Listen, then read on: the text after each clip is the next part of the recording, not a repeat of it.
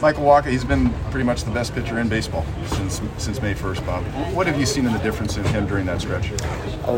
I mean, really, I've said it often, unless one or two starts, it seems like he pitches the same game every time out. Mixes his pitches really well.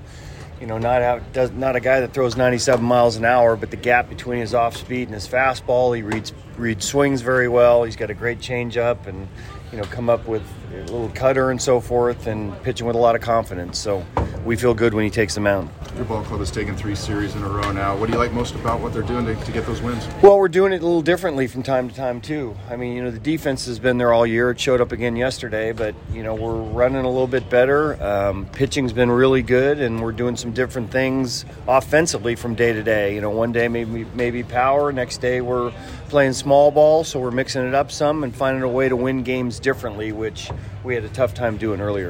Giants on a 7-game winning streak themselves. What's impressed you most about what they've been doing lately? The runs that they've been scoring. So, I mean, it's you go into L.A. and score that many runs against that pitching staff, that's tough to do. So, playing with a lot of confidence, swinging the bat well. Obviously, they match up and do some things really well, so it's going to be a tough test for us.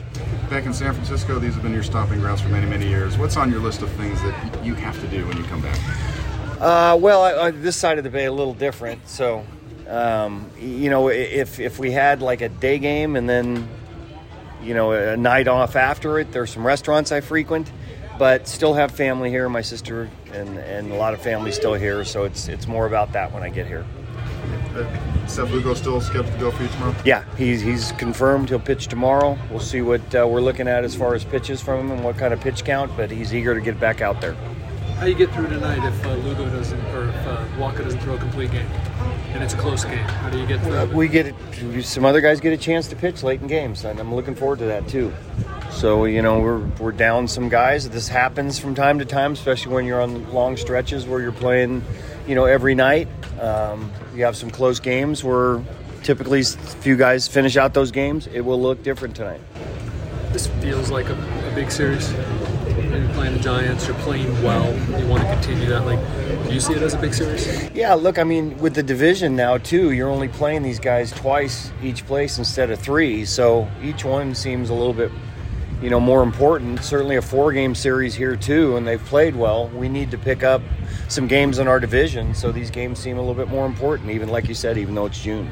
Well, being from the Bay Area, and of course playing in San Francisco and managing for a long time in Oakland, what do you think about what's going on right now that is almost done, that the A's are moving to Las Vegas? Yeah, it's sad. Anybody that grew up here, it does not look forward to that happening. I don't know that anything's 100% sure yet, but obviously for a lot of people here that have followed the A's, and it's a storied franchise with a rich history, a lot of winning, some of the great players in all of baseball have played there.